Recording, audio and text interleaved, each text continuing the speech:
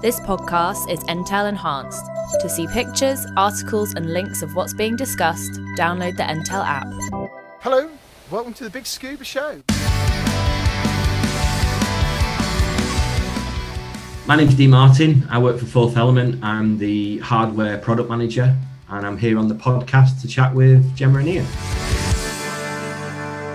So here we are once again. Hello everyone, welcome to the Big Scuba Podcast. This is episode 82 and my name is Ian and I'm with... Hello, my name is Gemma. Hello there.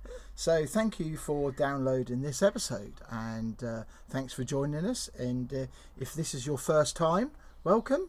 Yes, hello. Hello. So what's coming up on this lovely episode? We've got lots to talk about. Lots to chat about. So since we last spoke, we have been diving at Stony Cove in the UK. Yeah, we had 2 dives. We did, yeah. We've got a bit of news on the Ford Raptor that we've got on trial as a scuba truck. Yeah, that's exciting. I look forward to that. A little bit about our great friends over at O3 and the Peregrine Shearwater and the Cosmic Plus dive computers. Yeah. So we've got a little bit on dive computers, a bit about semi-dry suits, Raptor trucks, and a bit of diving and a bit of fitness. Yeah, not to forget our guest on episode 82. Oh yeah. Dean Martin. The Rat Pack. We got one of the Rat Pack. I'm right excited. And who knew that he could sing and dance like that? I know, yeah. Professional dancer. I know. It's brilliant. And he certainly kept that quiet. Yeah. Dancer like fantastic. Yeah, that's right. So if you are now listening to us for the first time, somehow we've made it into over 100 countries, which I find a bit mind-boggling, really. It was 101 last time I looked a couple of weeks ago. Yeah, so how does that happen? I don't know. But anyway, thank you. We want to say thank you, and thank you very much for downloading and giving us your ears for this little bit of time. So you're probably wondering what we're all about. And we are divers. We love talking about diving, don't we? Yeah, being under the water, but on the water as well. Yeah, we do a bit of paddle boarding and kayaking as well. Mm-hmm. But generally, we like to talk to other people who are divers, free divers, and maybe they've done a bit of exploring as well. Yeah, and it includes conservationists, artists, anybody marine connected. biologists. Yeah. Even had NASA astronauts on. We have, yeah, because they train in the water. So anything. And not forgetting our good friend Richard Garriott, who's been to the most deepest part of the ocean as well. Yeah, the Mariana Trench. Yeah. So we and our great friends at the Ministry of Defence. Yeah. I see they're in action at the weekend. Actually. Were they? Yeah, in Hull. There's a 500 kilogram bomb from World War II found, wow. and the guys were. Used to detonate with a controlled explosion yesterday. So anyway, let's not talk about explosions and things. We're here to talk about diving. Let's talk about Stony Cove. Let's talk about. So we went to Stony Cove last Saturday. Yeah, a very hot day. Oh my god, it was so hot, wasn't it? Yeah, but it gave us an opportunity. Yeah. Hello to our good friends over at Stony Cove, and it's always nice to have a little chat with them. Yeah, it was good to see them all, and it was good to see everywhere so busy, and people that we knew from our local dive centre and other friends from other dive centres as well. Yeah. So we saw some friends from Norwich and also from Ilkeston and Kimberley. Subaquagraph. Yes, we saw Lydia and her friend Claire. Yeah, and it was also Paddy Women's Dive Day as well, wasn't it? Yeah, so it was great, wasn't it? And it was another day where we got to try something new. We got to try our diving in our semi-dry suits from O3. Yeah, we'll come to that in a minute. So diving wise, we done 2 dives, didn't we? We did. You were working really late, so we didn't get up there till too early. No, there was no pressure to But we wanted to get a couple of dives done as well, didn't we? And we got to practice on the S&B because you hadn't done any.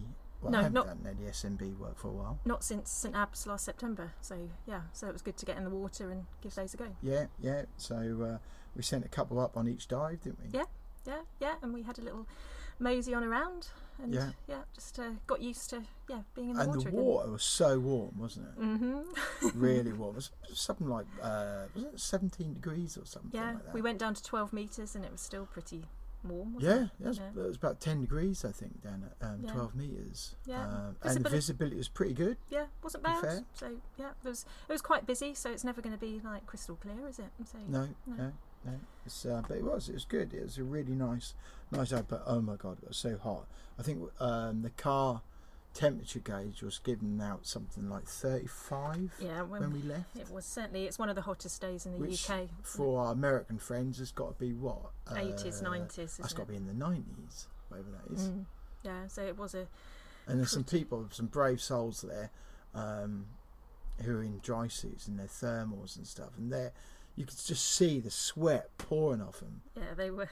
Because Stony Cove's a great place, but that is one sun trap. There was no wind, was there? The sun just goes all the way around, if you know Stony Cove, and there's no get out from it at all unless you go and order a cup of tea and have a little bit of a shade, but no. So, but we got through it, and it was a lovely day. It was.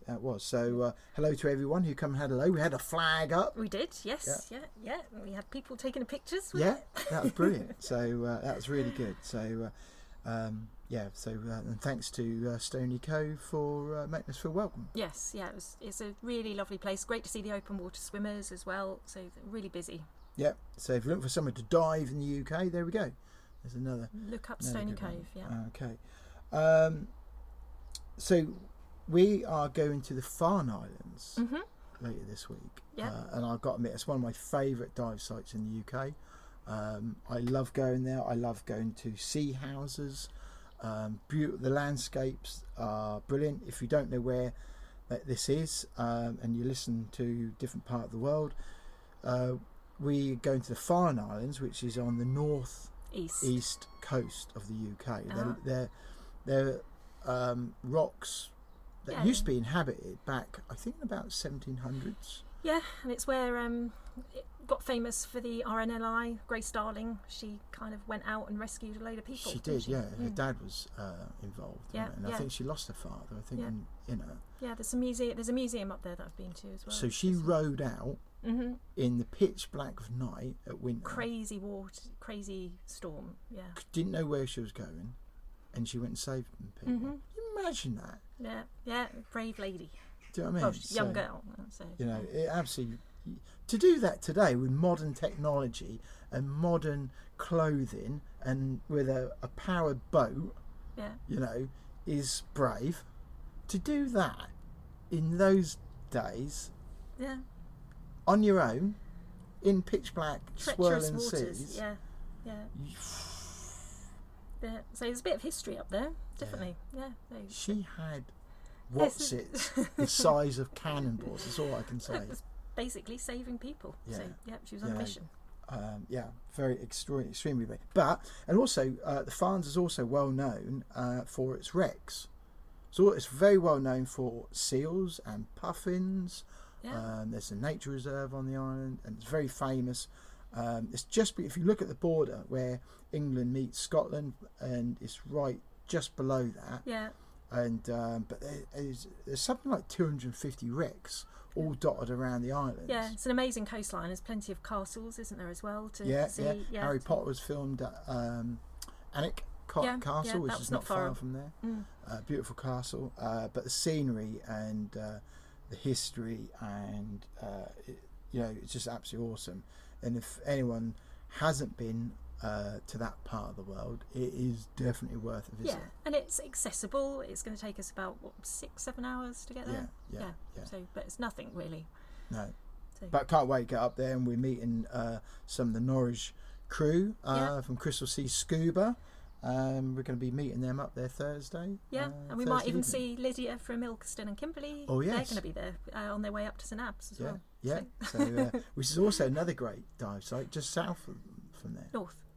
What's St Abbs? Yeah, it's north. Oh, it is, isn't it? I'm losing my bearings. Geography. I'm just testing there. That's all. So yeah, that's that. And how are we getting up there? I think we're going in a new 4x4 vehicle. We've got to say hello to our great friends in Ford UK. Ford Motor Company in the UK have very kindly given us one of their beautiful shiny Raptors. Shiny blue. Shiny blue Ford Ranger Raptors to use for a week and to make some content with, to test, review. There's an old picture on one of the old brochures with scuba tanks in, and I wanted to really kind of redo that if we can, and tell everybody, let's do a review on this truck as a scuba truck, a scuba vehicle, because when you go diving, what are you going to use? Well, we're going to be taking all our dive equipment and our paddle boards. Will it all go in? What's it like to live with? And drive around, and how comfy it is on quite a long journey as well. It is. So watch this space. Max power 213, 0 to 60 9 seconds. I know. 36 miles to the gallon. So for 2 meters wide. 2.2 meters wide. Yeah, and just over 5 meters long. So it's a chunky vehicle. Bit of a beast. Can't wait to try it. I have had a Ranger in the past, and they are a great truck. But this is even bigger. We always need a big truck, don't we? Yes, we're certainly going to be seen. So we're going to be testing it out. 4 scuba cylinders will be going in. All the dive kit. Paddle boards and bits and pieces, plus all your makeup and hair products. Oh God! Just for a couple of days away. You kind of pack for like a month when you go away for a day, don't you? Well, you never know what's going to happen. The weather might be unpredictable. We need a trailer just for your handbag. Oh, shut up! So rude. Anyway, so we got that, and can't wait to do some tests and some reviews and doing some bits and pieces with it, really. And, so look out for that. It's really exciting. So our guest is lovely Dean Martin. Now I thought we'd invite Dean on and have a chat with Dean. Yes. Because he's somebody who we have seen on social media. He's always quite busy on social media. Quite active, and But he's also been in the diving world for a long time. His career's been, spent a lot in the diving world, in the industry. He's obviously, I was going to say, been around a long time. No, he's very well established in the diving industry and the free diving industry as well. And product development manager for Fourth Element. And involved in some exciting projects. Yes, that he's told us. Well, he's mentioned, not given us any detail, but it sounds like he's got an exciting role. And on memory, we wanted to get Dean on a while back, actually, but the time wasn't right for Dean. No. And but now the time is, and he was really happy to come on, and that was brilliant. And give us a bit of his time. We're always really appreciative of our guests who come on and give us a bit of their time. And he spent a lot of time looking at different products.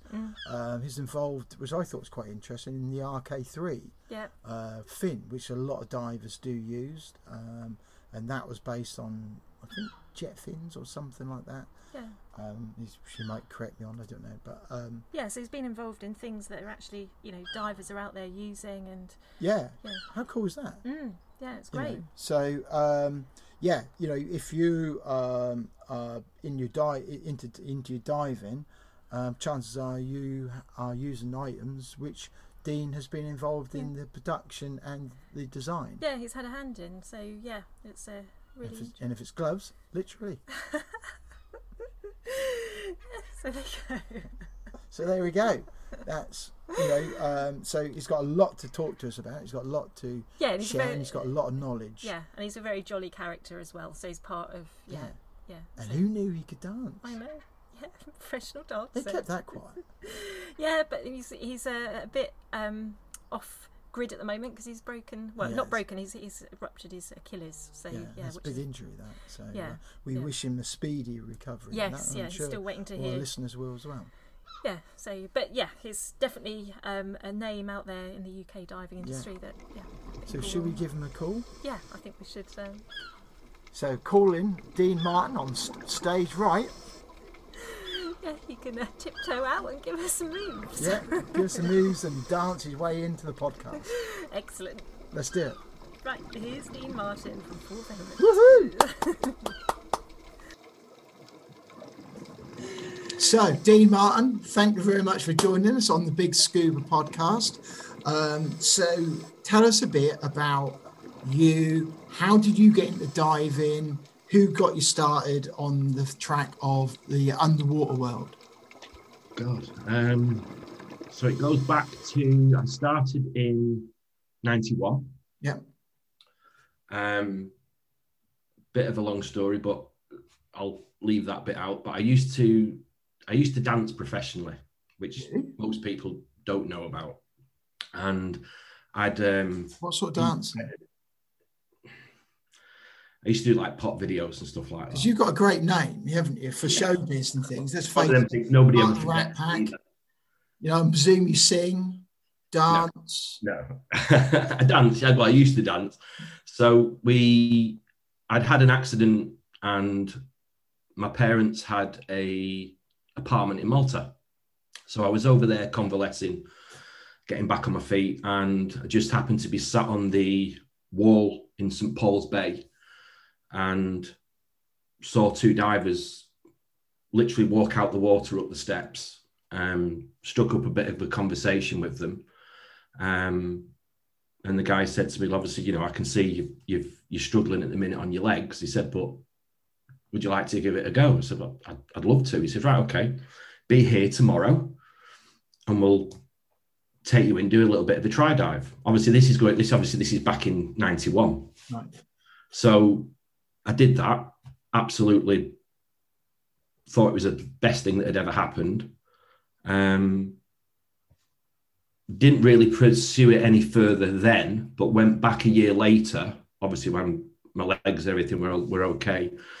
And I did my first course with Maltaqua. Okay. My instructor at the time was a guy called Sean Upton, who's Mike and Agnes, who originally owned Maltaqua. It was their son. So Sean was my first instructor, and the courses then I did, it was I did a BZAC course, and I did my novice 1 and 2, as it was then.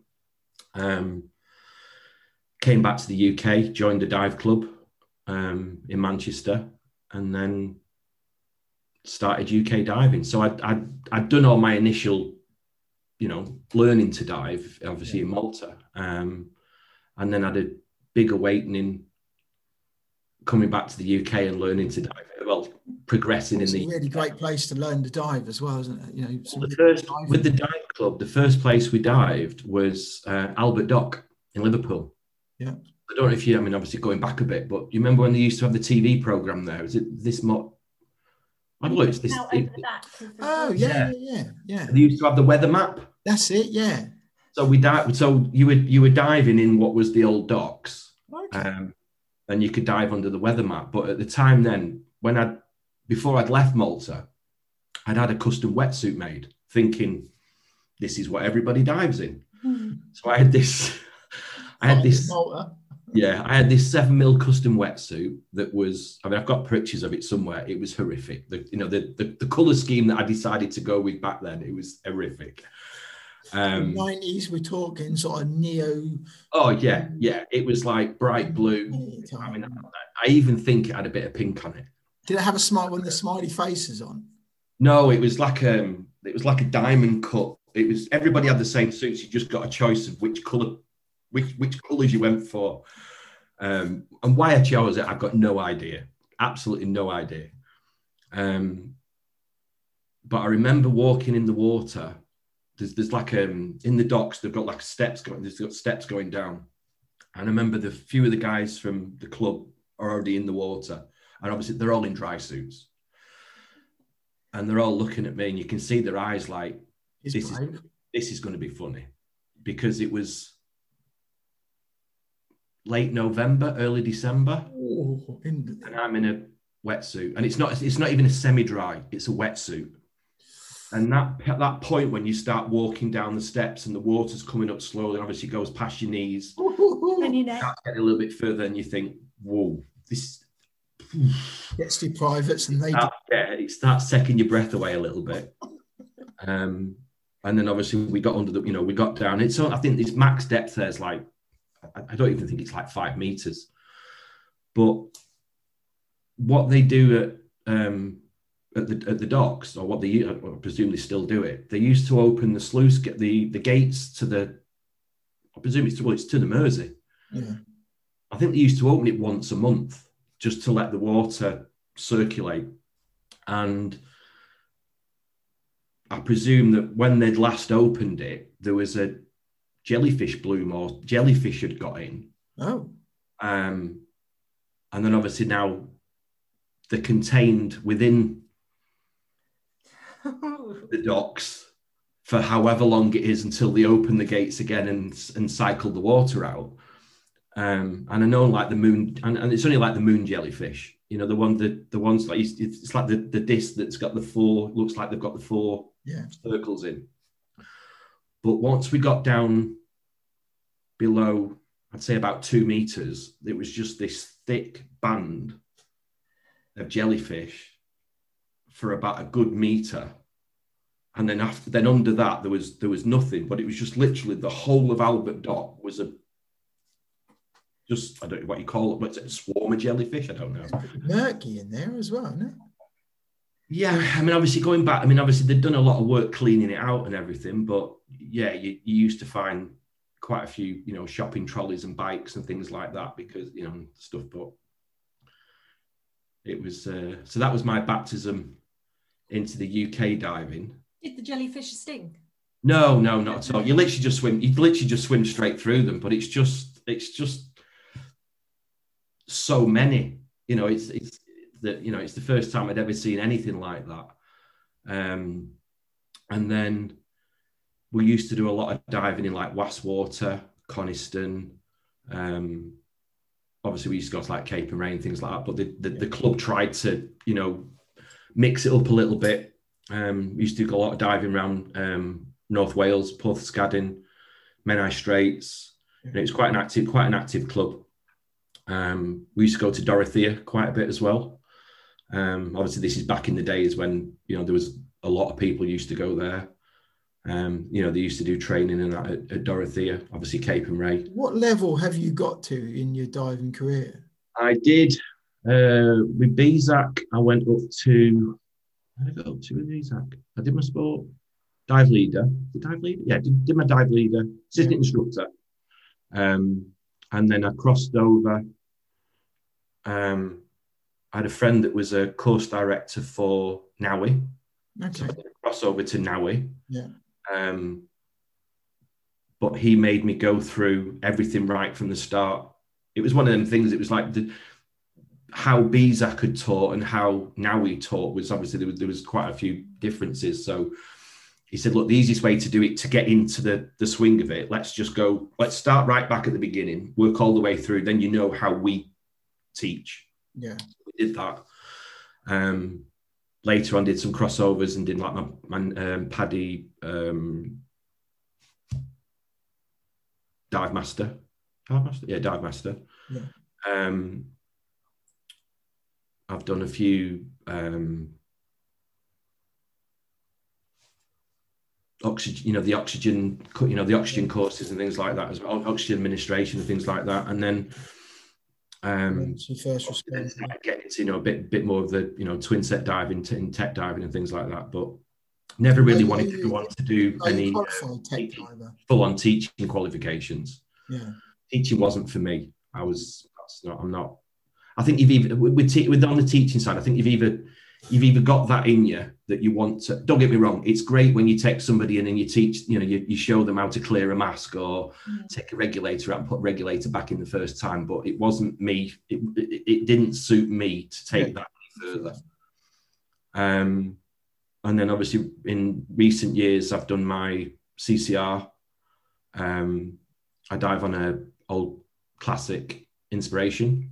Okay. Still dive on one of those.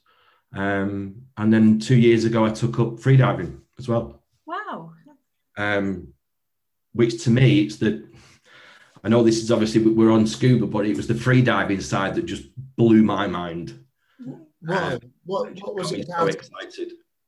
What's that in, sorry? What was it about it that blew your mind? Why do you say that? I think it was took to it quite well, I think, because I'm very calm in the water anyway. And I was quite fortunate because obviously the jobs I've had and some of the competition, you know, I've been to some, you know, some good competitions and things like that. And it's, I know there's been a recent discussion about whether free diving should become an Olympic sport.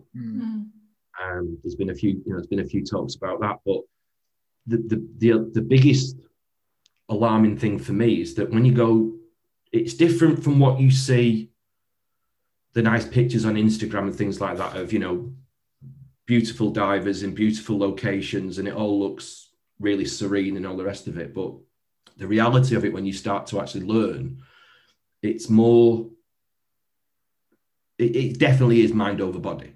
Yeah. And they teach you to, the instructor that I have is a guy called Steve Millard. And very quickly said, we started doing static. And again, when we started doing it was just coming into lockdown. And it was like pools were shut. So it's like, well, we can't really start your training. And I was like, no, I really want to start. Well, what do we need? Well, we need a body of water. Okay. So what do we need? He said, well, a big enough body of water that you can lie down full length with your head submerged, but I need to be with you. So I'm thinking, do I know anyone who's got a, you know, private pool or anything like that? And I'm thinking, and I said to him, you do it in a hot tub? And he's like, yeah, I suppose you could if it was a big enough one. I said, well, what's the water temperature? He said, but they'd be too hot. I said, well, you can turn them down. He said, well, if you can get it to, I can't remember what the temperature he wanted. He wanted it at like this optimum, I think it was 27 degrees temperature or whatever. He said, we can get it down to that, to perfect conditions. I said, right, okay, I'll switch the heater off. I'll get it down. So Steve came round, I think it was the next night or the night after, and we started doing statics in a hot tub. So it was two middle-aged men in a hot tub. One laying face down, yeah, one face down in a back garden in Manchester. But it was quite surreal because it's like all I could hear was the birds in the trees, and so it was actually quite relaxing. So this was like my very, very first free diving session that I'd ever done. Yeah. And Steve's like, have you ever done any static? So I said, well, no. He said, well, what, you've never even like lay in the bath and thought, I'm going to hold my breath? I said, no, I've never tried it. I said, because... You? I don't think I have. No, I'd not. And I'm thinking, as divers, it's the one thing you're always told not to do. Yeah. Don't hold your breath. Yeah. So he said, if you really never give it a go? I said, no. So he says, right, okay, because obviously you've got to give yourself a goal to start with. So what Steve had already said, look, whatever we think you can get to on your first one, we can normally double it by the end of the first session. Wow. And I thought, right, okay, well, if I say a minute, at least I can get to 2 minutes. Because I don't know why, I'd always have this block in my head, whether it's something that was said to me as a kid or I don't know, but if you hold your breath more than 3 minutes, you will die. I think it's obviously, I remember it as a kid. Obviously, I think it was a case of if your brain starved of oxygen for 3 minutes, you're going to die. But it was just this mental block. And he was like, no, it doesn't work like that. So I said, okay. So I said, yeah, but I've seen them in the I think it was worse for me because I'd seen what happens in competitions when people push it a little bit too far. Yeah. So he says, right, okay, let's give it a go. He said, right, what I need you to do, he said, because once you start holding your breath, you will start getting contractions. He said, and all it is, he said, it's your brain telling you to breathe. He said, it's a natural thing. He said, you'll start getting like, almost like contractions. I don't want to say convulsions, but it's you can feel you want to breathe. And he said, all it is, it's your brain telling you, breathe. He said, but you've got enough oxygen in your system that you don't need to. He said, obviously you can push it too far. He said, but we're not even going to go anywhere near that. So anyway, so he does the first one. So, and then he explains that once you're face down, he's going to give, you know, if we're going to say we're going to do a minute, once we get to 30 seconds, he'll tap me, and then I have to respond. You have to do a respond. And my one was, I'll move my finger, because obviously you need to be as in a relaxed state as possible. Yeah. That because any movement is using oxygen. And energy, yeah. You know, is using energy up. So we did that. We, you know, did the minute, did the 2, got to 2 minutes, got to 2.5 minutes. Then we progressed it a little bit more, got to, you know, 3 minutes. Wow. And I think after the first session, I think I was already at 3.5 minutes. That's a long time. And you start then to get a proper buzz, because it's like, wow, I broke the 3-minute barrier. Yeah. Does it become addictive? Yeah. But the thing is, it's like the time increments, you know, you don't go from, all right, I'd gone from doing nothing to 3.5 minutes in the first session, but it's not like you can suddenly then say, right, I'm going to go to 5 or I'm going to go to 6. It's like you're adding, every time you do it, you might add like 10 seconds on or 15 seconds on. So Steve's like, right, okay, that's it for this session. I'm like, it's like, really? Can we not carry on? He said, no, because you get to the point, and we worked out, for me, it was my best one is my 3rd attempt. Mm-hmm. So you do like a warm up, then a try, then you go for it. But then if you don't try and do a 4th one, it's less. It's less. So you know the way it goes. But over the space of the next, you know, few sessions and that, and then obviously pools, you know, eventually pools opened up and we managed to go back out, and I got to 4.5 minutes. Oh, wow.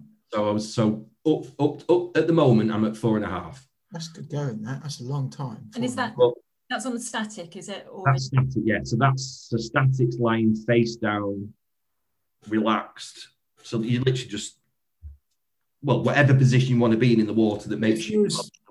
If you was actually looking around and having a dive, how long would you say would be a comfortable time for you? For what? For actually having a dive. Free dive. Free dive. Oh, right, okay. So once pools back opened, we then started doing what we call dynamic, which is lengths. Yeah. Lengths in the pool, which at the dive club on a Wednesday, you know, when we used to go to the pool on a dive club on a Wednesday night, we used to have a mess about and a play at stuff like that, you know. Yeah. Excuse me. Let's all see how, you know, can we swim a full length on one breath? Is that a 25-meter pool? Again, it depends on what length of pool you're in. Most pools are around 25 meters long. But obviously there's quite a few pools in the UK that are 50-meter pools. So I think the first time we tried it, and then obviously now you're doing it with fins on. So you've got the big long freediving fins. Yeah.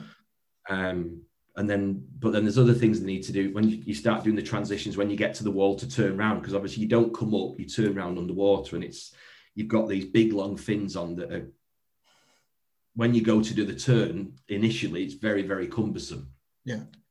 And if you put the fins flat against the wall, you almost get suction off them. So you kick your legs to go off, and it's almost like the fins are trying to pull you back onto it because they're stuck against the wall. But again, it's just showing you techniques and stuff like that. So within the first session of that, I think I did 75 meters on the first, which is obviously like 3 lengths. And then they teach you all the recovery breathing after you've done it. And when you get to the surface, and then obviously you've got all this spent up air inside you that you need to recirculate that. And obviously it's not a case of just a big exhale to get rid of it. You have to do it gradually.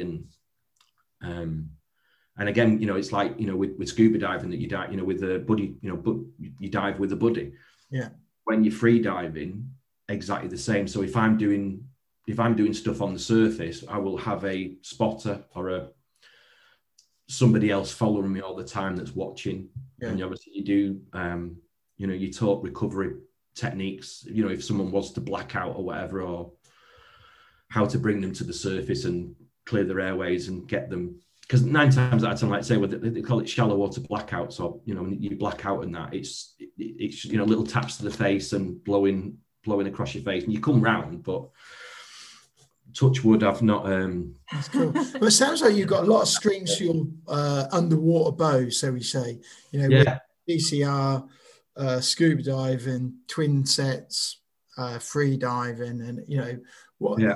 You rescue because you're married, children. Are they into the underwater as well? Not at all. No. Wow. No, absolutely opposite. Absolutely opposite. Yeah. No, it was family holidays was always a nightmare. It was a case of you're packing up and it's like, why are you packing all your diving kit? Yeah. But, going somewhere really nice that I can go for a dive. It's like, no. Yeah. So your love of kind of diving, that kind of put you on a career path then?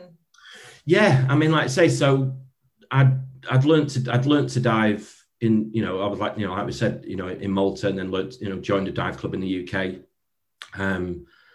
I still say it now, I used to have a proper job. I was a recruitment consultant at the time. Okay. There was a dive shop in Manchester called Diving and Marine Services.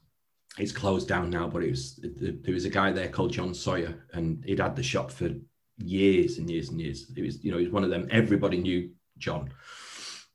And I used to go in there on a Saturday, just to have a coffee and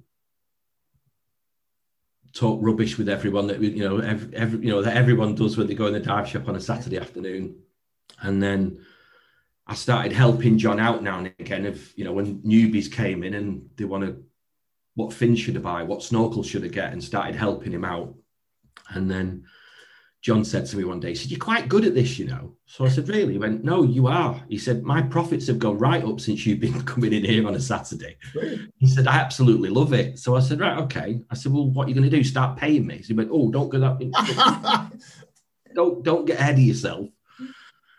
So I said, "Well, I'm not going to carry on doing it for nothing." To be told, I would have gladly carried on doing it for nothing. So he said, "Oh, what we'll do," he said, "we'll put you on a sort of commission, but we'll build it up over the weeks and you can get kit for it." So I was like, why not? So we did that. I think that went on for about another year. And then, like I say, so I've still got my proper job doing the recruitment consultant. And then he said, "There's a job going if you fancy it." So I said, "Oh, what's that?" He said, "Oh, Martin Walker at Beaver Sports. He's after a European sales rep." Okay. So I said, "Doing what?" He said, "Well, selling diving equipment, driving around shops, selling diving equipment." I thought, what, people do that? You get paid for it? And he went, "Yeah." He said, "Do you speak any languages?" So I said, "Well, yeah, I speak German."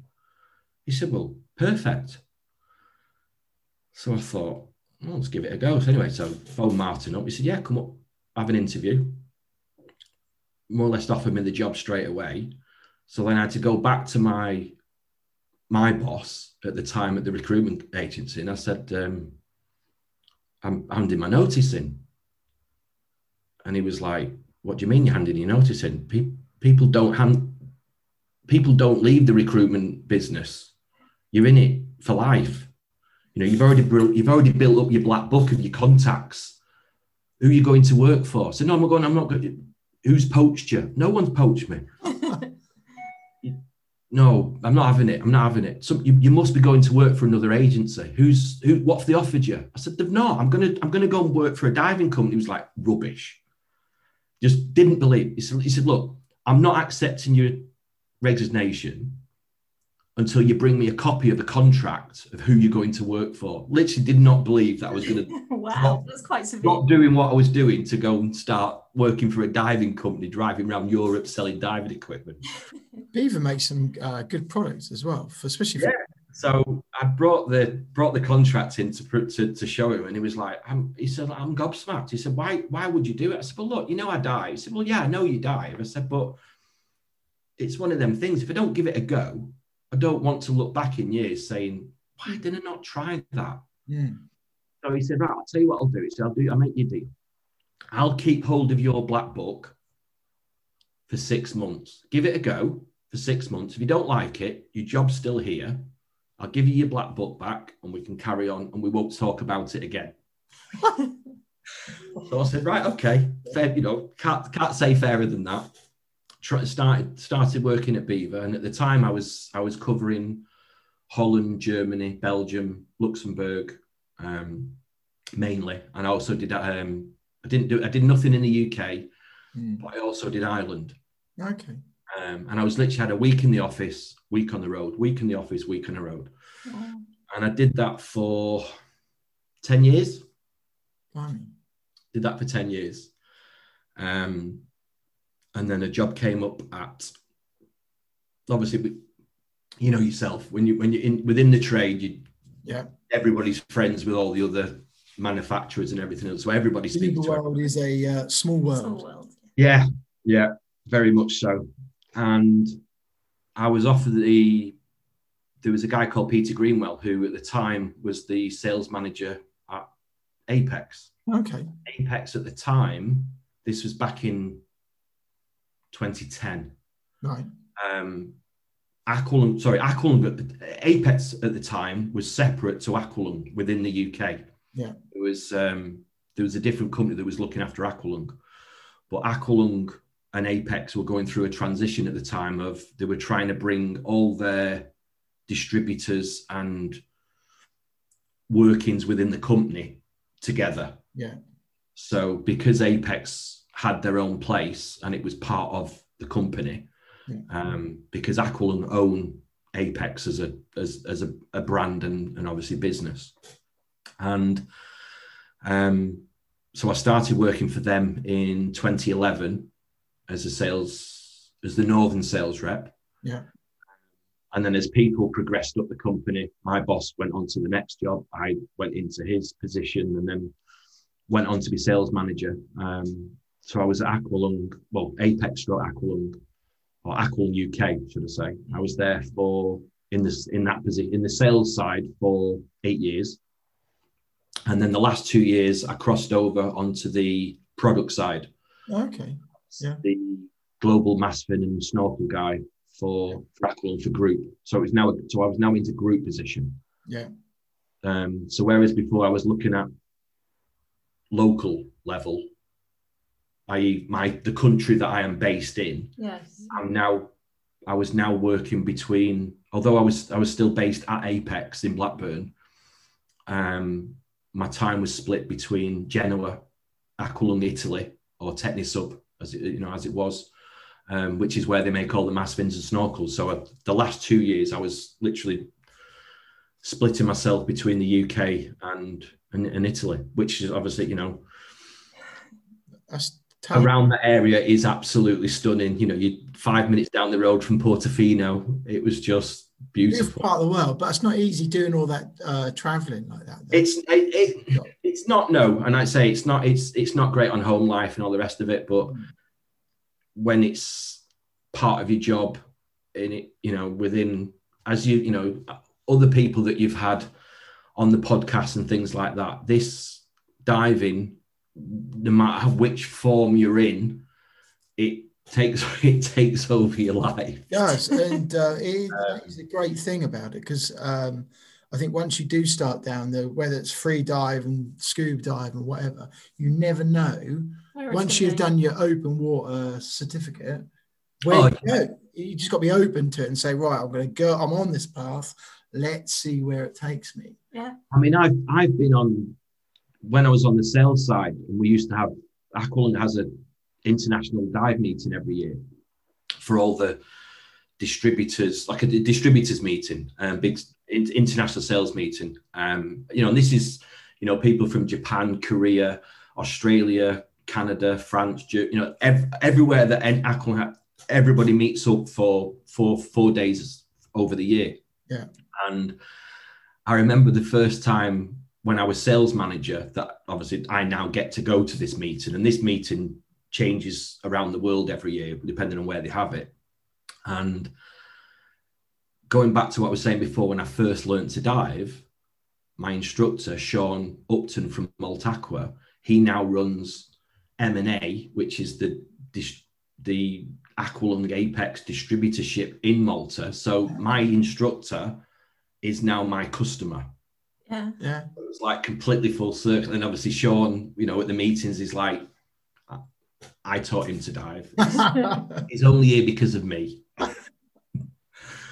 And it's that, you know, it's that relationship that you get that, you know, when you do meet people within the industry, you know, even if you know, meet them years later, it's just, it definitely takes hold of you. Yeah. And that's something I think we've all missed, I think, with the lockdowns and that, you know, with no dive shows going on.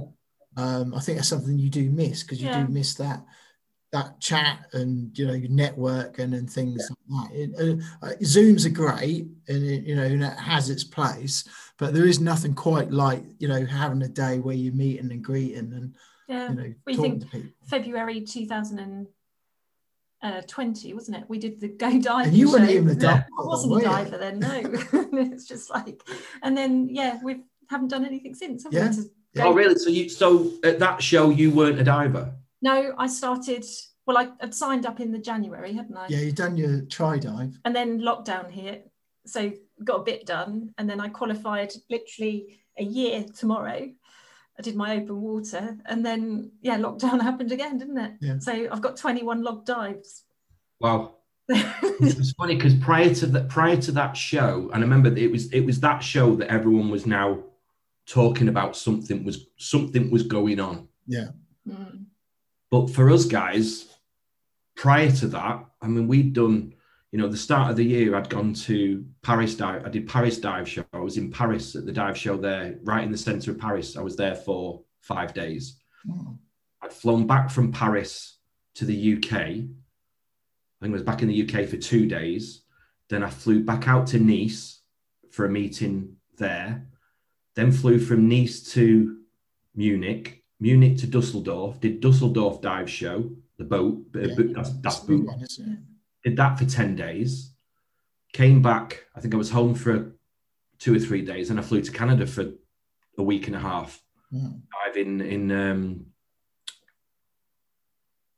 on Vancouver Island. Oh, right. Hornby Island, just off Vancouver Island, where all the masses of the sea lions are.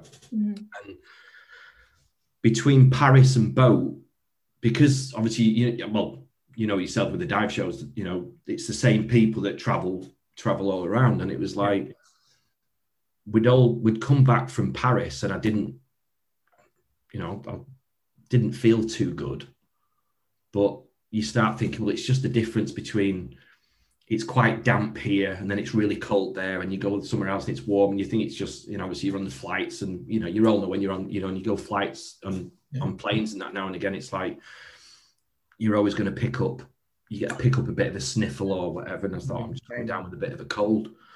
But I remember flying out to Canada and being at the airport and seeing not just, everyone always used to think that it was only like the Japanese or the used to wear the masks all the time, other than medical staff. That it was the first time for me that it was like, everyone's wearing masks. Where do I get one from? And I remember posting a picture on Facebook with, oh, look, I'm wearing a mask, thinking, you know, doing something new. Yeah. And the comments from people going, what are you wearing one of them for? You know, little did we know what was coming. Yeah. But I remember being at, like I say, the Go Diving show and speaking to a few guys there, and it was like, because the next show we had after that one was going to be Udi in Italy. Wow. And they said, I remember one of the guys coming up, he said, Udi's been cancelled. And I was like, what do you mean Udi's been cancelled? He said, they've cancelled it. They've literally just dropped it now. It's not on. Like, why? He said, you need to go and check it. And it was literally the day that it was like, you need to go and check the news out. there's people dying. Well, it was all starting to kick off then, wasn't it? Yeah, especially in Italy. It was really bad, wasn't it? Yeah. And then look where we are now. Yeah. Well, you mentioned Apex, and I think it's only fair to give them a mention because, we both dive with Apex regs, and they've been good. So really been good to us as well, haven't they? Yes, in the past. So, but you now work for Fourth Element as a product manager.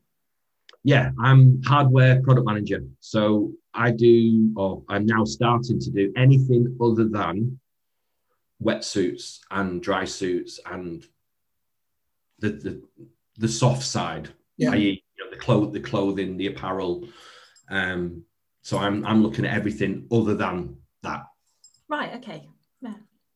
Which is very broad. So in the way of redeveloping and maybe redesigning that sort of thing. There's one of the. I mean, obviously the thing with obviously the difference between some of the we're not trying to make out with something that we're not. We're not Aqualung that's got manufacturing plants here, there, and everywhere. So at Fourth Element, obviously, yes, we have to do it a little bit different. Whereas what we can do, or what I can do now working for Fourth Element, is that I can actually now go out and find companies that we want to work with. Yeah. And obviously there's there's a set ethos that Fourth Element have of what we want, not only what we do and what we stand by, but what we want companies that we work with. Yeah. Ideally, they need to have the same values and goals what we have. So, we want them to be, ethical. We want them to be, mindful of waste. Yeah. Obviously, one of the big things that we have are working for is going completely neutral with regards to, on the plastic side and things like that, from using anything virgin plastic. From obviously what I was doing at Apex Aqualung at the end, which was the mast fins and snorkels, obviously that's going to be one of the things that we're looking at on that. And obviously when you start looking at the mast fins and snorkel side of it, it's probably the most plastic that is used in products for diving. Yeah. But then some plastics are okay, aren't they? My brother, he was involved in a local plastic bottle manufacturer, and they supplied all the plastic bottles for shampoos and all this sort of stuff. And he always tells me, and he always reminds me, that some plastics actually break down better than some papers and things like that, and are recyclable. I don't know the physics of it. That's what he tells me. So, I don't think we'll ever get away from the world of no plastics. It's a bit like the paperless office. I remember 10, 20 years ago, when they started learning about computers, somebody said to me, no paper. Officers will have no paper. There'll be no paper. And you go look in an office and see if there's any paper about today, and there will be. So I think there always will be. But I think it's that lifespan of what happens after that life, So if it's a plastic fin or a rubberized fin, I think it's okay that if after, let's say, 10 years use, it then goes somewhere else. Can then be used and recycled and broken down for something else, isn't it? It's funny. There's a whole new outlook with lots of companies now when they're actually making products. Of doing it a full 360 product.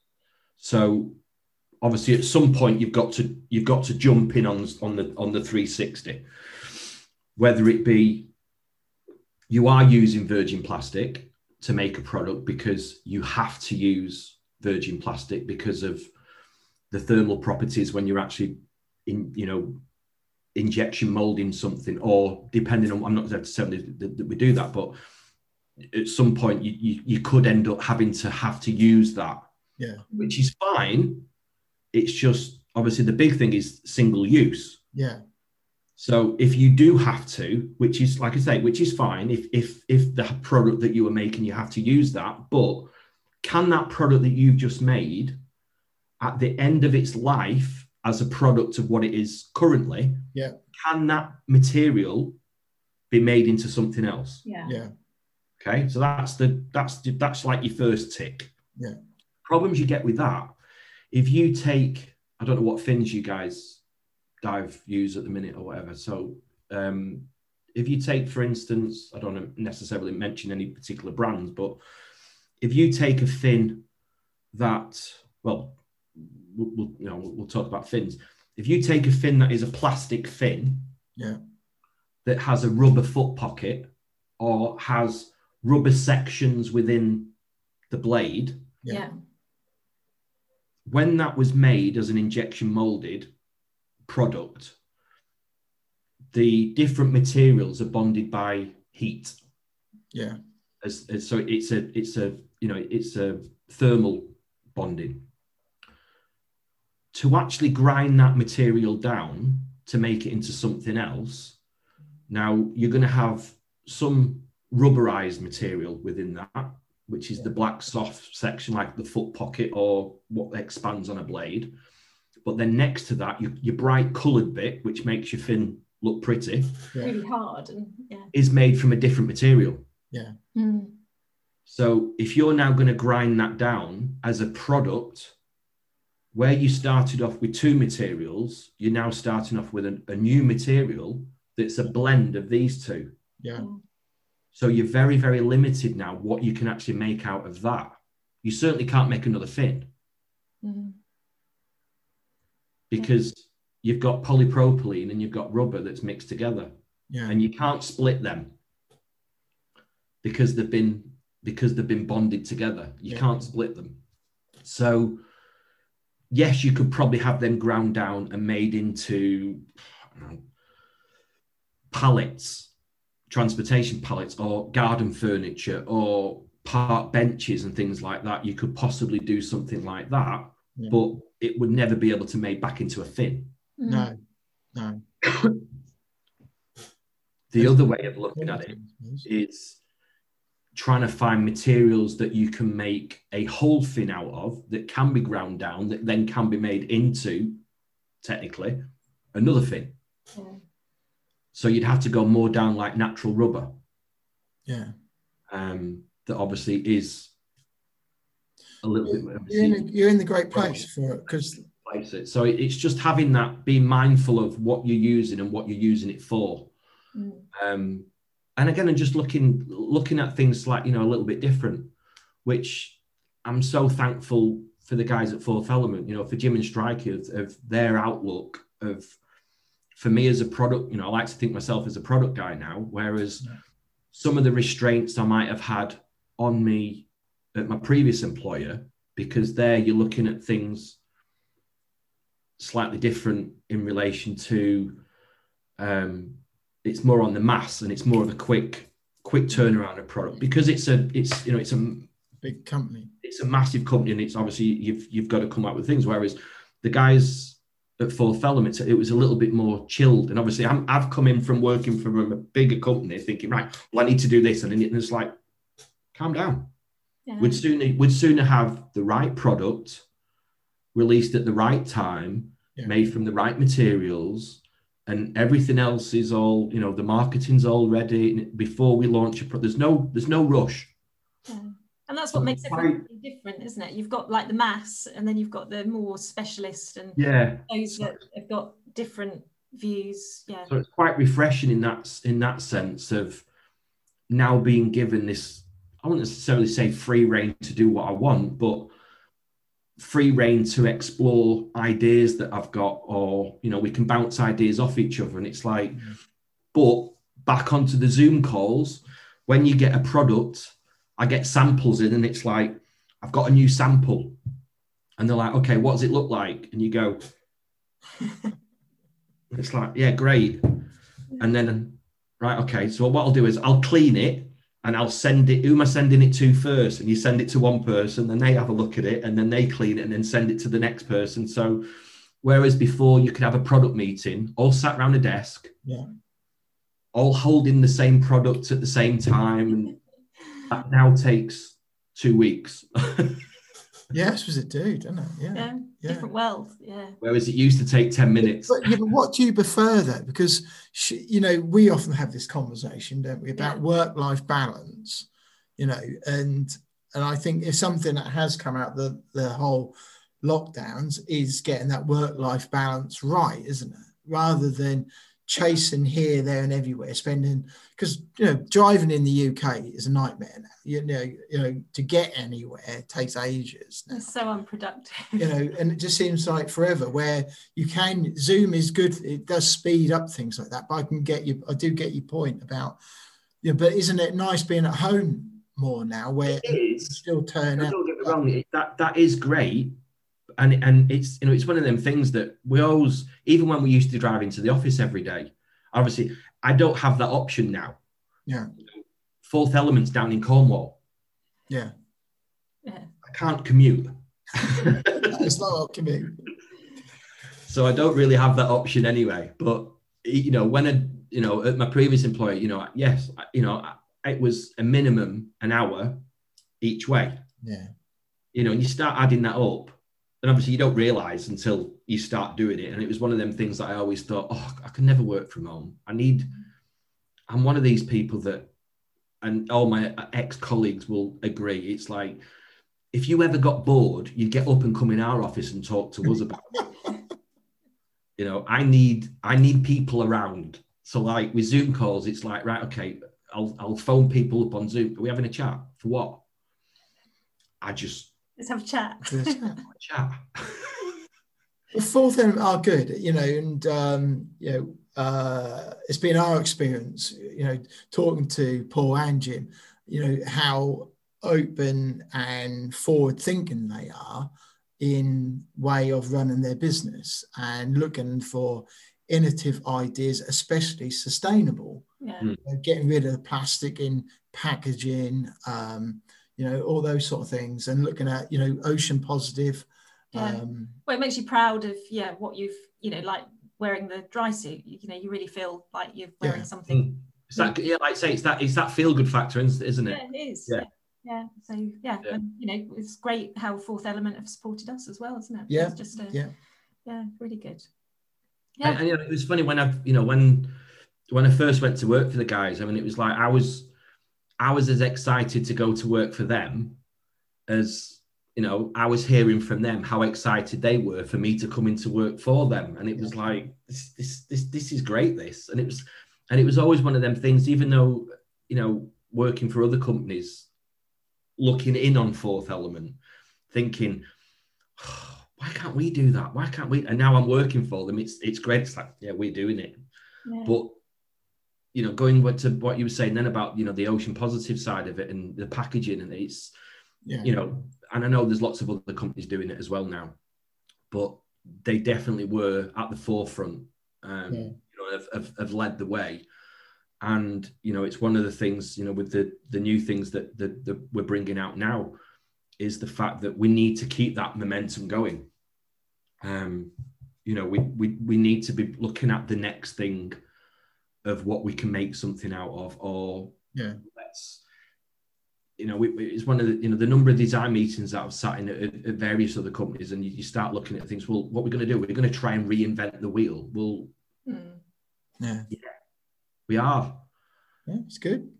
So we know you can't dive for a little while because of your injury, and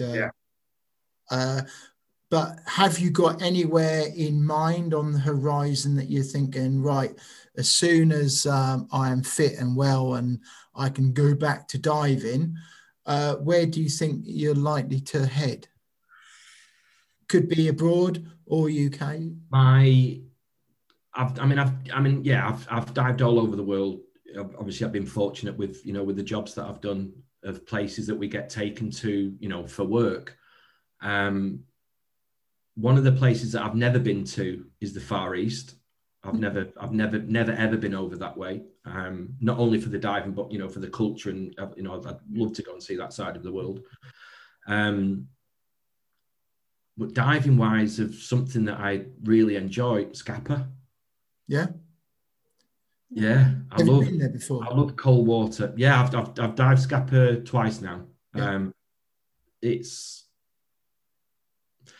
that thing, even when I first started at the dive, but back in '91 when I first started diving, you always heard about this Scapa flow and the German fleet, the scuttled German fleet and everything, and you start thinking, well, it's not for me. That's all deep. It's too deep, and it's all the rest of it. And then when you actually go your first time, you realise, well, you don't have to do deep. No. And I think the deepest dive we ever did, I'm trying to think, I think it was the Kronprinz Wilhelm or something. I think it's like the bottom at the time there where the guns are or something. I'm not really up on it, but I think the deepest was like 44 meters, but we didn't have to go anywhere near it because you can't see anything down there anyway. I don't mean visibility wise. I mean, because they've turned upside down, there's nothing there to see. All the stuff you want to see is further up. Yeah.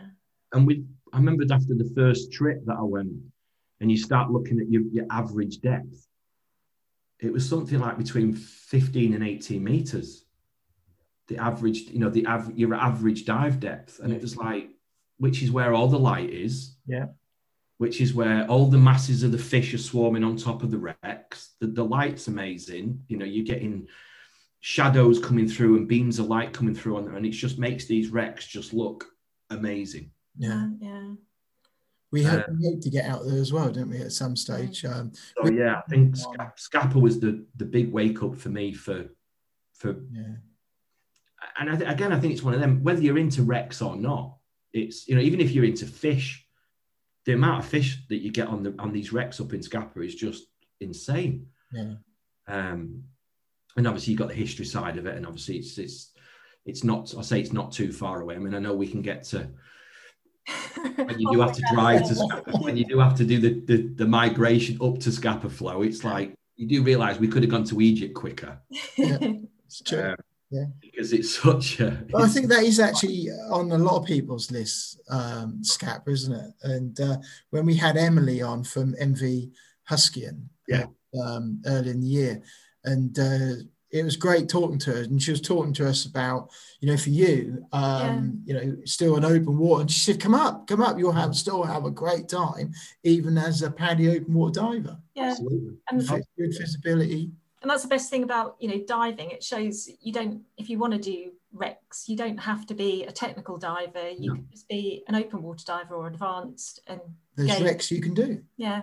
Yeah, like I say, providing it's, the wreck is within your depth limit that you're qualified up to, then it's all good. Yeah.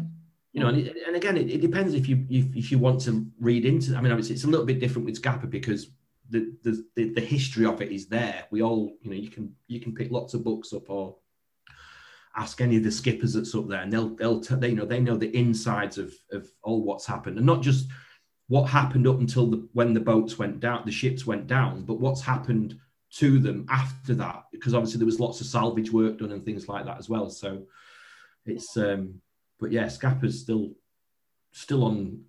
I don't think it was one of them things that will ever come off the list. No, it'd be top of the list. Yeah.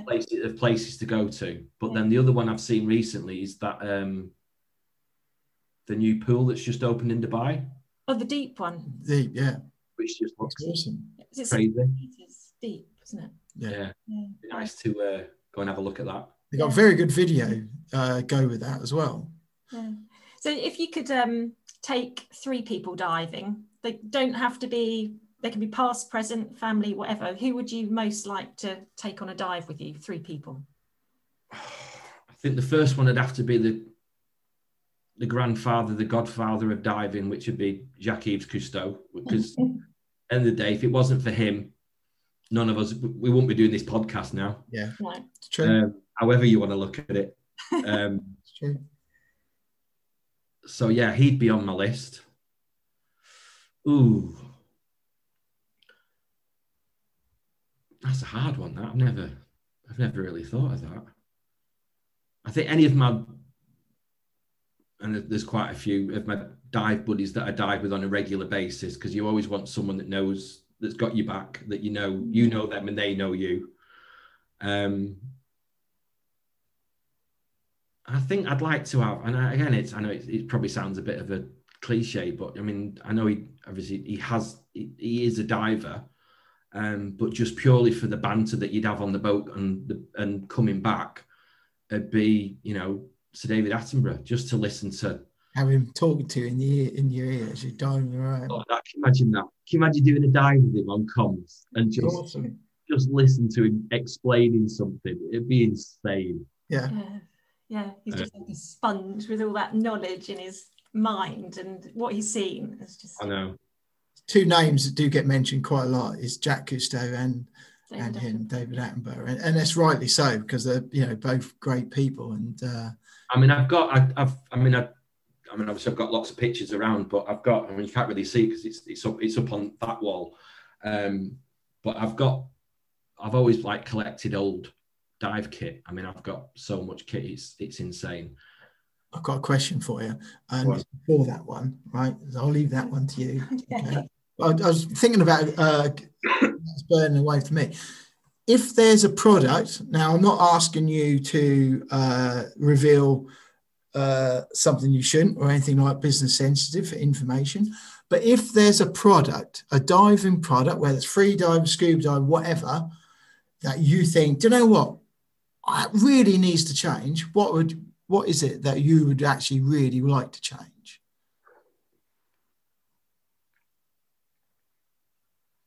Would there be anything? Come up with something really wacky and revolutionary. I don't know. It's like the problem you get with product design is that if you take it too far, people look at it, whether it will do the job or not, people will look at it and go, no. Do you ever think about cars? Because divers don't like change. They don't. But do you ever think about cars? I can never work this out. I'm not a designer. I'm a gardener. Why is it, right? We look at cars and you think, wow, that's a really nice car. And that designer has had that job for 20 years. Why is it he didn't think about that 20 years ago? And we go through a period of like, it's true, isn't it? You look at certain, I won't mention names. I mean, the thing is, I'm a product guy, but I'm not a designer. Don't get me wrong, I have ideas and I can influence. Sometimes you just got to get wacky and go out there and go, let's change it. Let's be revolutionary. Let's start the revolution. But Ian, for them to get that idea, it's based on they've seen something or they've been influenced by something. So that's why things have changed throughout the years, because you're influenced by different things. I think we hinted on something earlier. Now, if you are going to have your foot removed, stick something on there that you can then stick one of the motors on. And how good is that going to be for your diving and free diving? We're not promoting having legs carved. But, you know, for the disabled world, you know, our disabled listeners, how great would that be? Get rid of the prosthetic foot and put a little motor on there and whiz. I'm sure there's companies out there that have. I mean, don't get me wrong. It's one of them things. You know, would I love to be part of something like that of helping people get in the water? Yes, absolutely, I would. But the the realistic side of it ever happening. If I see it in a couple of years' time, it's got a fourth element stick along the side of it, I'll be going, "Hey, we talked about that on the podcast." I'll tell you what, that's happened quite a few times along the way. It is. That's happened a lot of times along the way. I mean, I remember I was one of the first ones to bring out, again, this was when I was at Beaver, spring straps. Yeah. Now, at the time, spring straps were a technical product. They only appeared on technical diving fins, period. And I'd said to one of the companies that we worked in the Far East, I said, could you take a spring strap and add a normal buckle from a normal fin? You know, like I don't know if you've ever got to the stage where you've actually taken the buckles off your fins. Yeah. It has like a mushroom fitting. Yeah. I said, so could we take a spring strap and use it to fit on a mushroom fitting, that we could use spring straps on any fin? And they said, well, sure, we could do it. And I know we were one of the first ones to bring them in, and we sold them by the thousands. Yeah, I bet. Yeah. And then within a year, everybody had them. Yeah. So there's been times when you've had little things, well, maybe we could do that with that. And I know that, again, within the scuba industry, there's been a lot of things where they've looked over the years to try and put things together to make it, why buy two products if you could buy one product that does both? Yeah. Which in sometimes sounds better than it is. What I wouldn't want to happen is you then end up with a lesser product that doesn't do either of the two things that very well. Mm-hmm. Yeah. That you can end up having. Now, I know obviously over the years there's been BCs that have been made that have regs built in, that have the gauges, everything. So you buy that, put it on a cylinder, and it's done. In principle, it sounds fantastic. You know, as a consumer, I only have to buy one thing and it does it all. But it didn't do any of them particularly very well. Yeah. Yeah, but you know, it's all ideas, isn't it? Everything. Yeah, ideas.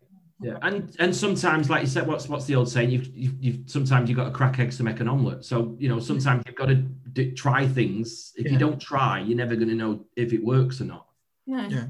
Yeah. Well, it's like diving, isn't it? If you never try it, you never know whether you're going to like it. So, absolutely. Thanks for that. Just talking as a new one. I know, obviously, you've had Gary on a few times. So Gary was here the other day, and I was saying to Gary, because he was looking around, he was like, "Why have you got none of my pictures up?" I went, "No." And I said, he said, "But I've got some of yours." I said, "I know you have." I said, "But I'm always the one with the bloody camera." Yeah. Do you like underwater photography? Is that one of your passions? Yeah. I mean, the few of these of some of mine. I mean, I've got them all over the place. It's just one of them things that's not, because I don't teach, you know, it's, and again, with the product, and you've just, I think it's just being a bit creative. You just want to be, but it's the most frustrating thing ever. And, you know, you think other sports are expensive, and then you start getting into photography, you start getting into underwater photography. It's like, mega bucks. You know, you realize you've got a camera rig that's worth the same as some people's small car. Yeah. It's just, it's crazy. You know, it doesn't have to be an expensive sport, does it? It's just, No, and again, it doesn't. But it's one of them. It's when you've done it, and obviously you've just started on your journey, you know, and you're, you know, happy with your mask at the minute, and you're happy with your fins, and you're happy with your BCD and your computer and all the rest of it. But there'll come a time when you go, do you know what? Fancy a new computer. Yeah. Fancy a new mask. I fancy a new, I fancy a new this. And you suddenly realize you've now got 2 full sets of kit. And then you're progressing. It's like, then you've got 3 full sets of kit. Then the room's full. Yeah. And then the room's full. And then you've got, you know, then you're building 15-foot sheds in the back garden just to house the overspill from the garage. Oh, no. Maybe and then divers don't get rid of stuff. No. I've still got my first mask. Oh yeah. I did have my first wetsuit, the wetsuit that I was talking about before. I did still have that, although when I took it, and it'd been hung up in my garage for 15 years. I took it off the hanger and put it down. The suit stood up on its own because it was the neoprene had gone that hard. It literally stood up on its own. Absolutely worthless. You couldn't do anything with it. You couldn't even reuse the neoprene. But the problem you get, the deeper you go in, or the longer you go in the industry, I'm not saying in the industry, but as a sport, is that the toys get bigger and more expensive. Yeah. You know, and then you get into, like say, the photography side of it, or you get into the underwater scooters, and you start buying scooters, and it's like, yeah, they're serious bugs, aren't they, as well? What if I bought one of them? Why have I just bought one of them? Why not? How many times a year am I going to use it? And then you start thinking, actually, I've done my legging now. I can't swim. There we go. So I'm going to be using the scooter a lot because I'm going to start shortly on the freediving side, because there's a discipline called free immersion that you pull yourself down the line and then pull yourself back up. So you'll be able to get in the water. Yeah. Yeah. Well, that's. So I'm going to be able to start doing that. Yeah. Irrelevant of when I have the operator. Well, if touch wood, they do fully operate on the leg and that, but at least I can get down to Capeham Ray, because I can't drive at the minute because it's my right leg anyway. So even if it was my left leg, I suppose I could drive an automatic. Because it's my right leg, dead in the water, so to speak. But I can get to the water's edge.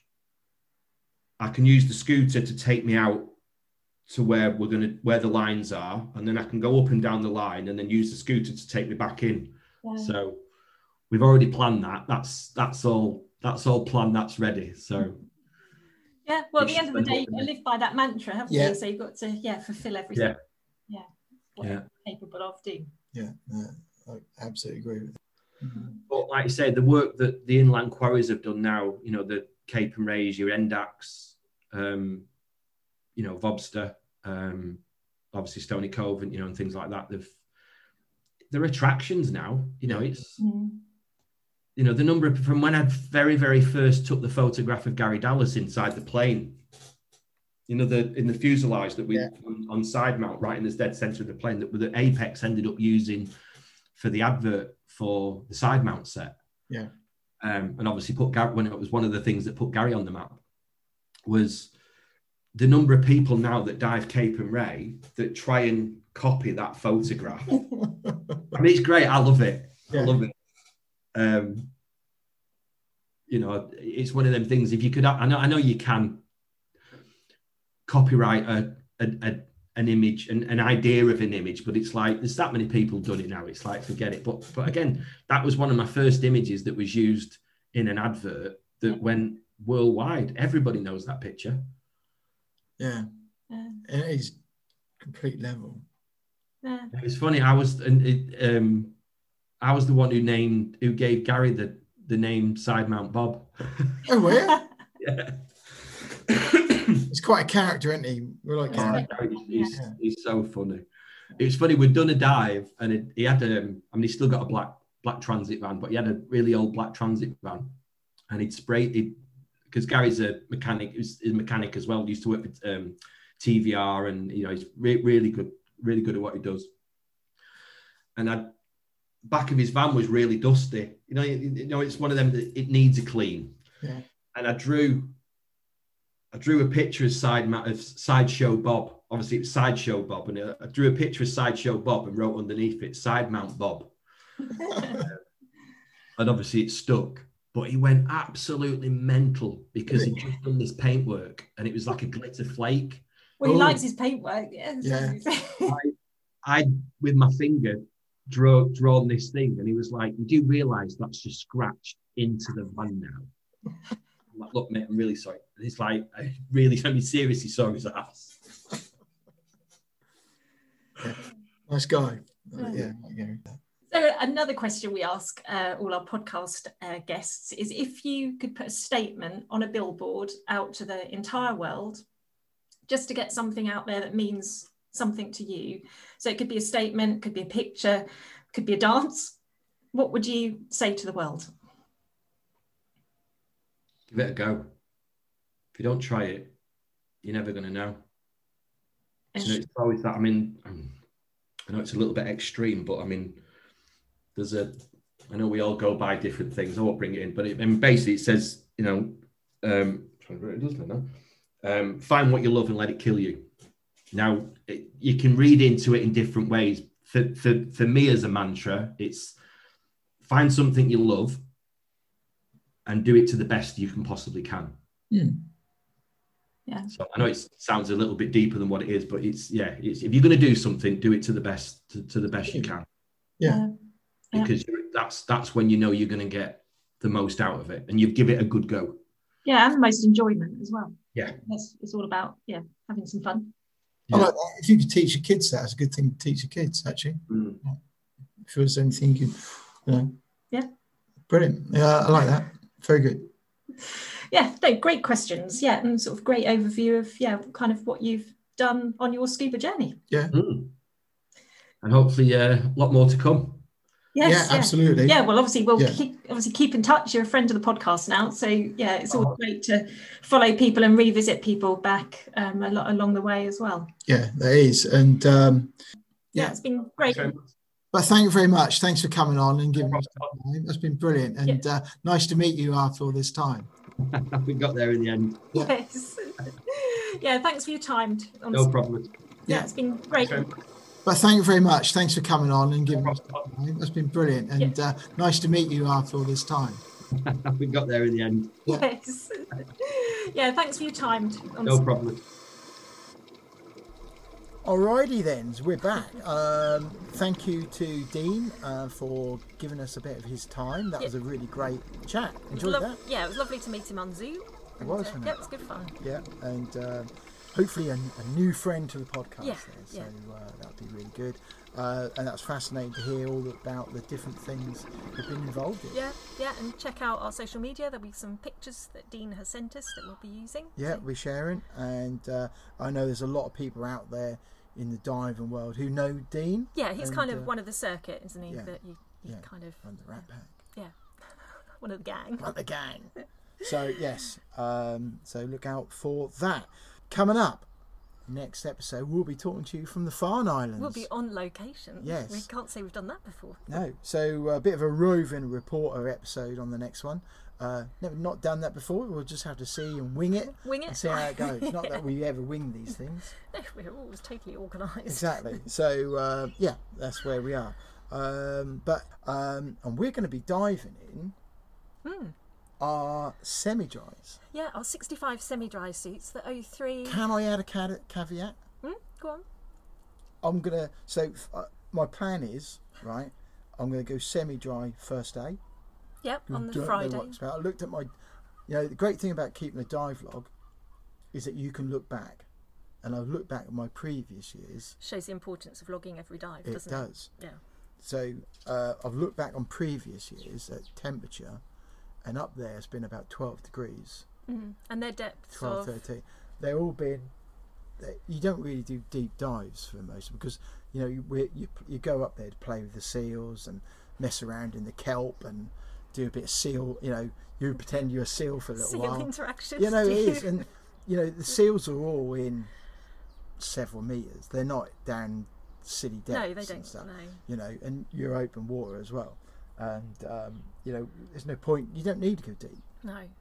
So we're talking like 12, you have 15 great meters. fun just slapping on a single tank, jumping off the boat and having great fun in just a few meters, with them. And the seals come and greet you when you're on the surface. Yeah. You don't need, if you want to go play dance with the seals, you can do that snorkeling or just with a single tank very easily. Don't need twin sets and stuff like that, So we're going to give the suits a go. Yes. Initially. Yes. Yeah. The caveat is, because 12 degrees is the bottom of the range, if we do feel a bit chilly, I might go to my O3 dry suit. Because we have got 2 dives to do with no shore interval, so we're going to be on the boat for the time. For the first, we'll see how it goes. Don't want to be cold. I'm a diver that feels the cold. Do you want to be cosy? I do like to be cosy. My lovely O3 dry suit does keep me. Yeah, well, we're going with all options open, aren't we? So, but we'll plan to use the semi-dries. But Tom has arranged, Tom right over at O3. If you're looking for some semi-dry suits or dry suits or even wetsuits, give them a call. We've got these 65 semi-dry suits. Yep. So they come with a John. I think is the word. A deep skin. A deep skin John. It's like a shorty. I've never owned a onesie. Well, you've tried it now, haven't you? I wish I looked as good in a onesie as some of my CrossFit friends look as good. Phil, who kind of suits a onesie. But anyway, but they're quite snug, aren't they? They are very kind of snug. Yeah, but they that just adds another 2 mil under the. And you do kind of have to go, possibly. Well. Commando. Yeah. But you don't have to, but. You don't have to. Depends how you feel. Yes.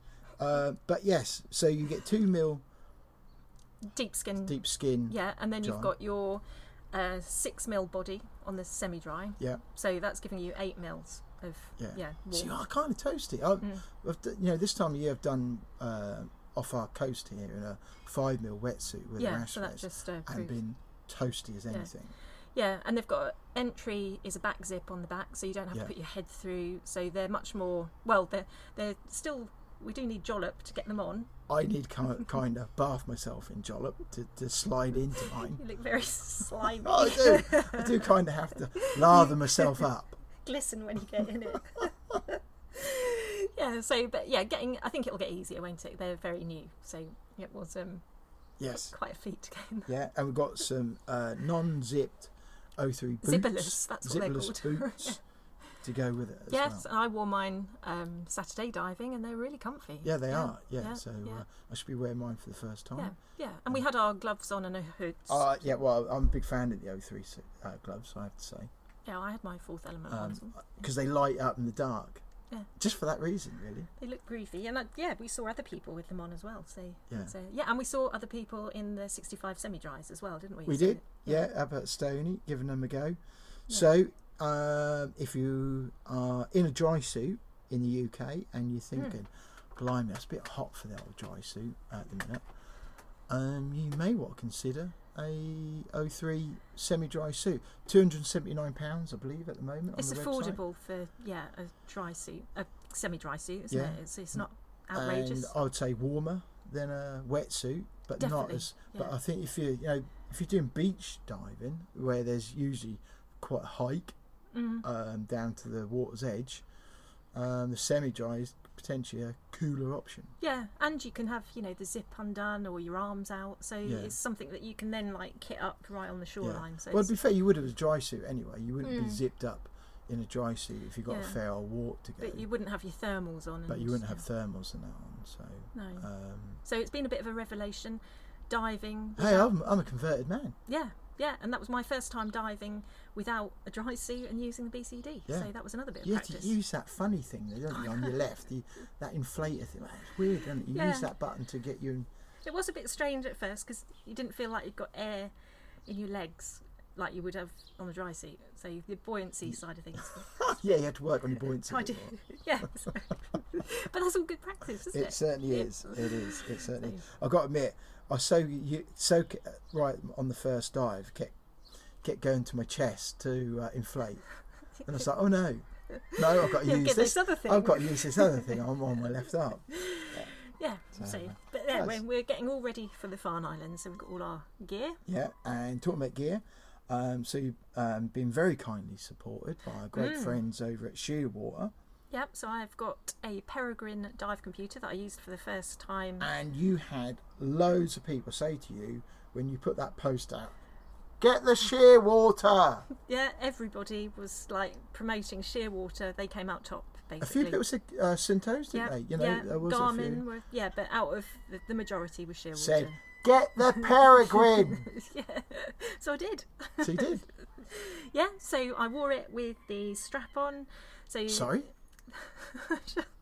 Look, so I've now converted it with the bungee. Oh right. Yeah. Okay. Don't lower the tone. I wondered what you meant. So I'm going to wear it. Well, I had it on my left hand, but I've changed it to my right hand now. Right. Okay. Why have you gone red? It just looks.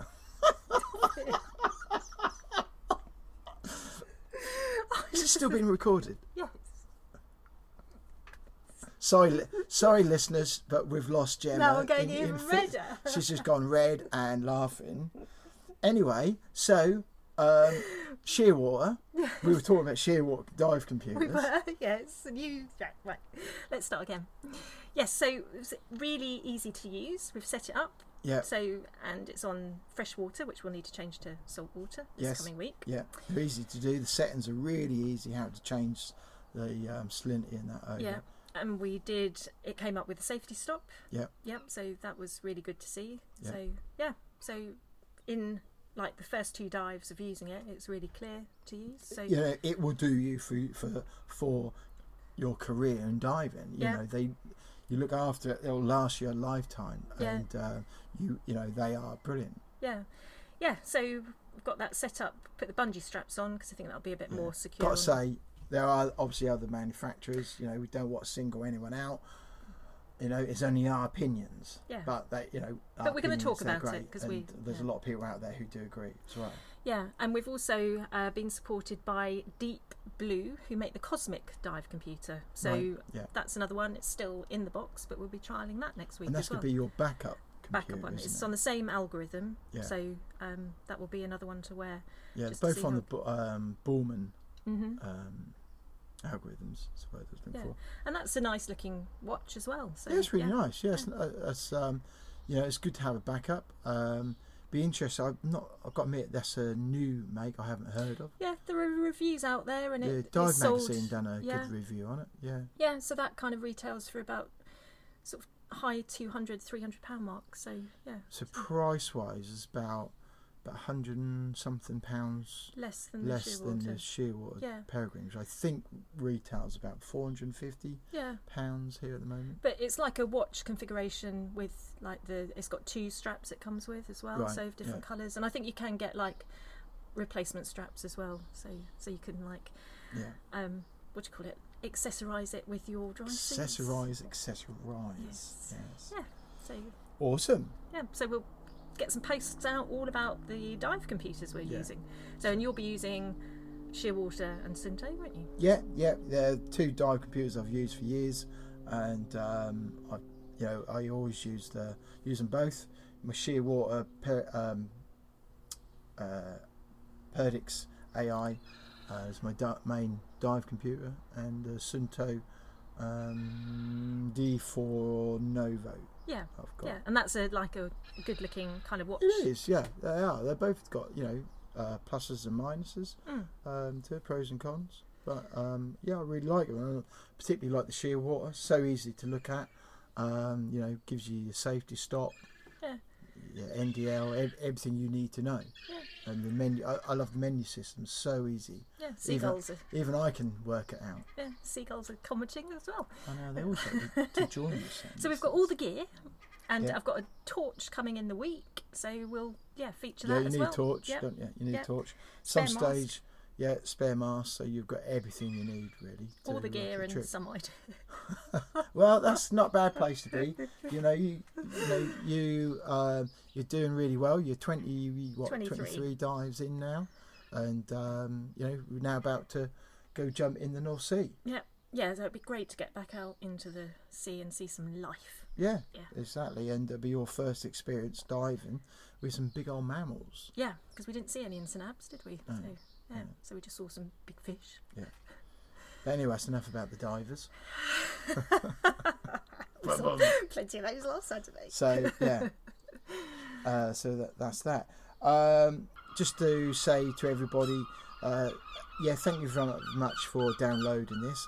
But in order for us to grow and spread the word, we do rely on our lovely listeners to tell your buddies. Look back on our previous episodes, some of the people that we spoke to. We've got some great people coming up in the pipeline. Yeah. Anyway, thank you for downloading the episode. Thanks for sharing. Tell your friends, tell your buddies about the Big Scoop podcast. It doesn't cost anything to tell your friend about us, and leave us a review, especially on iTunes, because it helps us get found. Yeah, and if you've got any recommendations for products or guests, talk to us. That's all free as well. We'll give you a mention. We particularly like to use products that we like, and if they're sustainable, or somebody's now probably thinking, well, the truck's not sustainable, but you got to get there, ain't you? It's about it's not being about totally, it's just about making a difference, a small difference. Exactly. It's making small differences. So there we go. But so it's always great to hear from you, and if you've got any recommendations for the Farne Islands that we can go and see, or any experiences people have got when they've been diving in the Farne Islands, that'd be good to hear. Yeah, it would. And I think there's been some really famous photos taken at the Farne Islands with seals and that. Yeah, like selfie. Well, Alex Mustard did one, didn't he? He did with a seal on his head. Yeah. How do you get a balance of seal on your head like that? I'm not sure it was completely on his head, but yeah. And talking of Alex Mustard, we'll just say congratulations to be part of the Mars team. Yeah, how good is that? So well done to Alex, So, there we go. Yeah, so I think, we've got lots in the pipeline, but we'll, keep posted, keep downloading, and keep sharing, and just make sure you're having fun out in the water. Yep, be safe, but have fun. Yeah. Right, I'm off. Done our run for the day. We've done a 5k run. We've got our exercise sorted. Yeah, we'll catch you all later. See you on the next one. See you at the farms. All right, bye everyone, and thanks for downloading.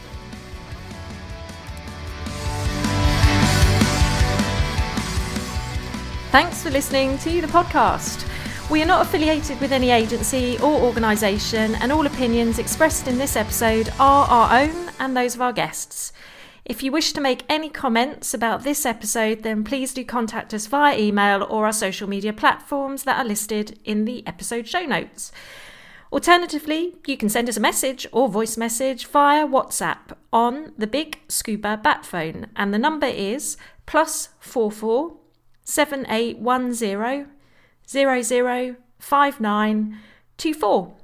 We will always respond promptly, and thank you once again for downloading this episode.